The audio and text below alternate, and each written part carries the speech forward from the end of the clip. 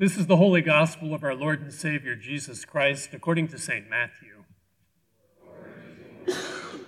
Jesus said to the people, "Listen to another parable. There was a landowner who planted a vineyard, put a fence around it, dug a wine press in it, and built a watchtower. Then he leased it to tenants and went to another country. When the harvest time had come, he sent his slaves to the tenants to collect his produce. But the tenants seized his slaves and beat one, killed another, and stoned another. Again, he sent other slaves, more than the first, and they treated them in the same way. Finally, he sent his son to them, saying, 'They will respect my son.' But when the tenants saw the son, they said to themselves, 'This is the heir. Come, let us kill him and get his inheritance.' So they seized him, threw him out of the vineyard, and killed him. Now when the owner of the vineyard comes, what will he do to those tenants?" They said to Jesus, "He will put those wretches to a miserable death and lease the vineyard to other tenants who will give him the produce at the harvest time." Jesus said to them, "Have you never read in the scriptures, 'The stone that the builders rejected has become the cornerstone'? This was the Lord's doing, and it is amazing in our eyes. Therefore, I tell you, the kingdom of God will be taken away from you and given to a people that produces the fruits of the kingdom. The one who falls on this stone will be broken to pieces, and it will crush anyone on whom it falls." When the chief priests and the Pharisees heard his parables, they realized that he was speaking about them. They wanted to arrest him, but they feared the crowds because they regarded him as a prophet. This is the gospel of the Lord. Praise to you, Lord Christ. You may be seated.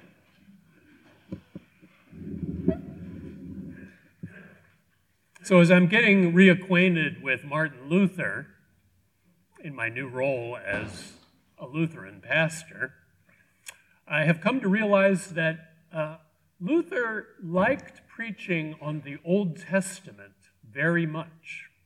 He preached a lot of sermons on the Old Testament, and that stands in some contrast to modern day preachers in the Lutheran tradition and in my Episcopal tradition and in other Protestant traditions. We tend to preach much more on the gospel. So, living into my new Lutheran identity, I'm going to preach on the Old Testament today and on one of Luther's favorite pieces of the Old Testament, which he puts it right at the front of the small and the large catechism, and that is the Ten Commandments. As a child of the late 1950s, I have a rather distinct memory of going to the movie theater with my parents to see Cecil B. DeMille's epic film, The Ten Commandments. Although the movie seems almost comically campy to me now, to a young boy of that generation, it was magisterial and awe-inspiring. To be sure, I had learned the Decalogue in Sunday school directly out of my grandfather's copy of Luther's Small Catechism, handed down to me by my father. But it was Hollywood that, for better or worse, etched this piece of the biblical narrative in my imagination. Now, what is less well known about DeMille's production of that classic film is that following its 1956 release, DeMille joined forces with a state court judge by the name of E.J. Rugemer to promote the film by erecting granite monuments of the Ten Commandments all over the country. Perhaps you've seen some of them. Judge Rugemer had founded an organization called the Fraternal Order of Eagles, whose aim was to combat juvenile delinquency by doing religious education around the Ten Commandments. DeMille, however, saw a marketing opportunity, and so he bankrolled the Fraternal Order of Eagles to manufacture dozens and dozens of gigantic granite monuments. And then he enlisted the likes of Charlton Heston and Yul Brynner to do promotional photo shoots at the monument's installations, thus transforming a sincere, if naive, program of religious education into a Hollywood public relations campaign. The story doesn't end there. In the decades since, these granite monuments themselves have become the focus of intense public controversy, as many of them were installed in quite public places like state capitals. Just as DeMille saw a marketing opportunity for his film, politicians around the country jumped on the bandwagon, endorsing the erection of these monuments in governmental spaces for their own political purposes.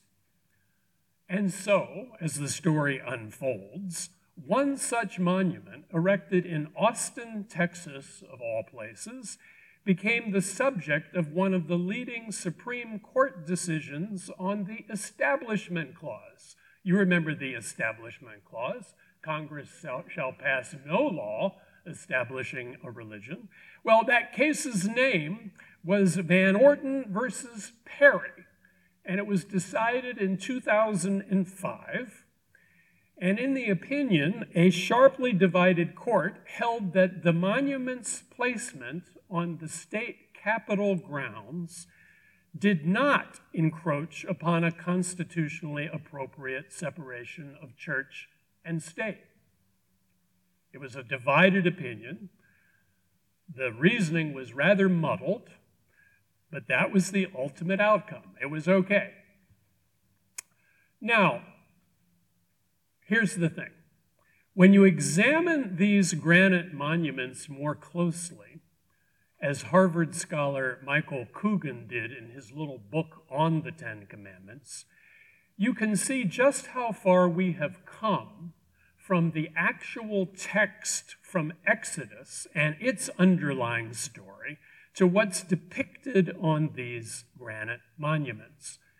The language of the commandments on the monuments is carefully edited and sanitized and freed from any theological complexity or nuance. Gone, for example, is any reference to the Hebrew people or to God's self-identification as the one who brought them, quote, out from the land of Egypt, from the house of slaves. Instead, the commandments are presented as abstract, simplified moral principles and are positioned under, get this, a very large image of an American bald eagle holding in its talons an equally prominent, you guessed it, American flag. Now, I don't need to tell you that there's considerable irony here. Think about it for a moment. Words from a compassionate God to the Hebrew people about the dangers of chasing after idols and making graven images of false gods, and about the life-giving possibilities of living in right relationship with God and neighbor, have somehow been hijacked by Hollywood movie moguls and Texas politicians and made into its own pernicious idol, only to be used as one more blunt instrument in an ongoing culture war about national and religious identity. If you don't believe me, consider this for a second. A recent poll shows that while 76% of Americans strongly believe that our Constitution ought to allow for the Ten Commandments to be displayed publicly, less than 25% of them can name even 4 of the commandments. It seems that we want the power to assert our views against other people, even when we're not sure exactly what they are, much less what they mean. Now, one of the challenges for us as a church is to take on the hard work of redirecting this cultural conversation and retelling our foundational stories in fresh and compelling ways. And perhaps even more importantly, embodying these stories authentically in our own communities of faith. When we place the Ten Commandments back in the broader context of the Exodus wilderness narrative, we begin to see that these 10 holy words are not, in fact, just abstract moral principles, but rather they arise out of a living relationship between God and his people and are an invitation from God to identity and purpose, a framework for flourishing as a community. The words that begin, if you go back to look at our text this morning, the words that begin God's announcement of the commandments are crucial. I am the Lord your God who brought you out of the land of Egypt, out of the house of slavery. By omitting this language, DeMille's monuments obscure the fact that these commandments are rooted not just in God's power, but in his merciful nature and liberating mission. God hears his people's cries, sensitive to their suffering. He frees them from captivity in Egypt, leads them through the wilderness, feeds them, raises up for them prophetic leaders, and now assures this once bereft group of inconsequential slaves that they are indeed his treasured possession, who will find life if only they embrace and embody these covenantal words. You see, this backstory, this context, is crucial to understanding what the Ten Commandments mean.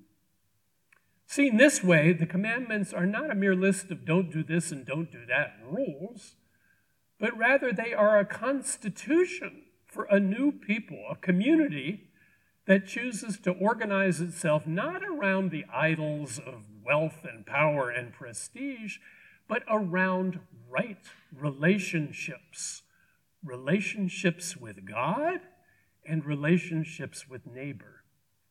Indeed, as I tried to explain in my children's message, the Decalogue has this architecture that reflects these commitments. The text of the Ten Commandments literally begins with God, verse 1, and ends with neighbor, verse 17. And it is in the space between these two poles, between God and neighbor, between a radical commitment to God and compassion for the neighbor, that we are invited to live in between those poles. But the order is important. We start with God. As the Old Testament scholar Walter Brueggemann puts it, it is important to get it right about Yahweh in order to get it right about our neighbors. And just as the commandments fall into two tablets about God relationship on the one hand and human relationship on the other, so too at the center of the text is the hinge of the Sabbath commandment, with its insistence on rest and restoration for every person, animal, and field, revealing that life is more important than just productivity and work. You see, the commandments as a whole present an alternative vision to life as it was in Egypt, a land where there had been little interest in relationship regeneration or rest. In contrast to that life of bondage, this new community refuses to define itself in terms of violence or human power. With these carefully structured precepts, God makes it possible for his people to view their new lives not as chaotic and terrifying, but as meaningful and potentially fruitful. Now, my first call as an ordained priest in the Episcopal Church was to serve as a chaplain to an elementary school. And among my duties was to teach the Hebrew Bible to young children, including, of course, the Ten Commandments. And when I first started out, I naively thought that the best way to teach them was to require them to memorize the commandments and then repeat them back to me. The next year, I learned better and how important it was to try to embed the commandments in the larger story, as well as to discuss some of the values that underlie the commandments. But it wasn't until my third year of teaching that I came upon the idea of also engaging my students in the exercise of writing their own covenant to shape our classroom life together. And so we sat down as a class at the beginning of the year, and with the 10 Commandments in mind as a model, we wrote out our own community covenant. The students decided in that particular year that it was important to start each class with prayer, to develop norms of respect and care that would guide our interactions with one another, and in the midst of our learning, to foster a culture of support rather than competition. That was their constitution. That was their 3 or 4 commandments. So what I discovered in that process is that the best way to teach things like the 10 Commandments is not to objectify them into hollow words to be remembered and regurgitated, but to look for opportunities to embody these holy words in a shared community life. Rather than writing the commandments up on a blackboard or etching them into a monument or litigating our right to do either, perhaps our time and energy would be better devoted to looking for creative and faithful ways to model these holy words in our lives. Our faith, after all, should be as much a way of life as it is a system of thought, as much a rhythm of life-giving practices as a collection of beliefs, as much a way of relating to others in the created world as a prescription for understanding it. To put it simply, the wisdom embodied in the 10 Commandments, which remains a cornerstone of our faith, is that Christians, just like our Jewish brothers and sisters, are called to practice what we preach, not just to preach it. Now, let me close with this observation. I confess to you that one of the things that attracted me to this church when I first walked into the building in January of 2022 was the prominent 3-panel bulletin board you have displayed in the gathering area that announces to all who come here our mission statement: come together, grow in faith, serve the Lord, along with even more specific guiding principles. Just like the 10 Commandments, these words, too, are a constitution of sorts for our community of faith. And my hope and prayer as we move forward together in our relationship is that we might show the world what it looks like to be a people who not only speak, but live God's holy words. Amen. Thank you for listening to this week's sermon from Holy Trinity Evangelical Lutheran Church in Newington, New Hampshire, part of the Evangelical Lutheran Church in America. You can find us at hteLC.com, and don't forget, you are loved.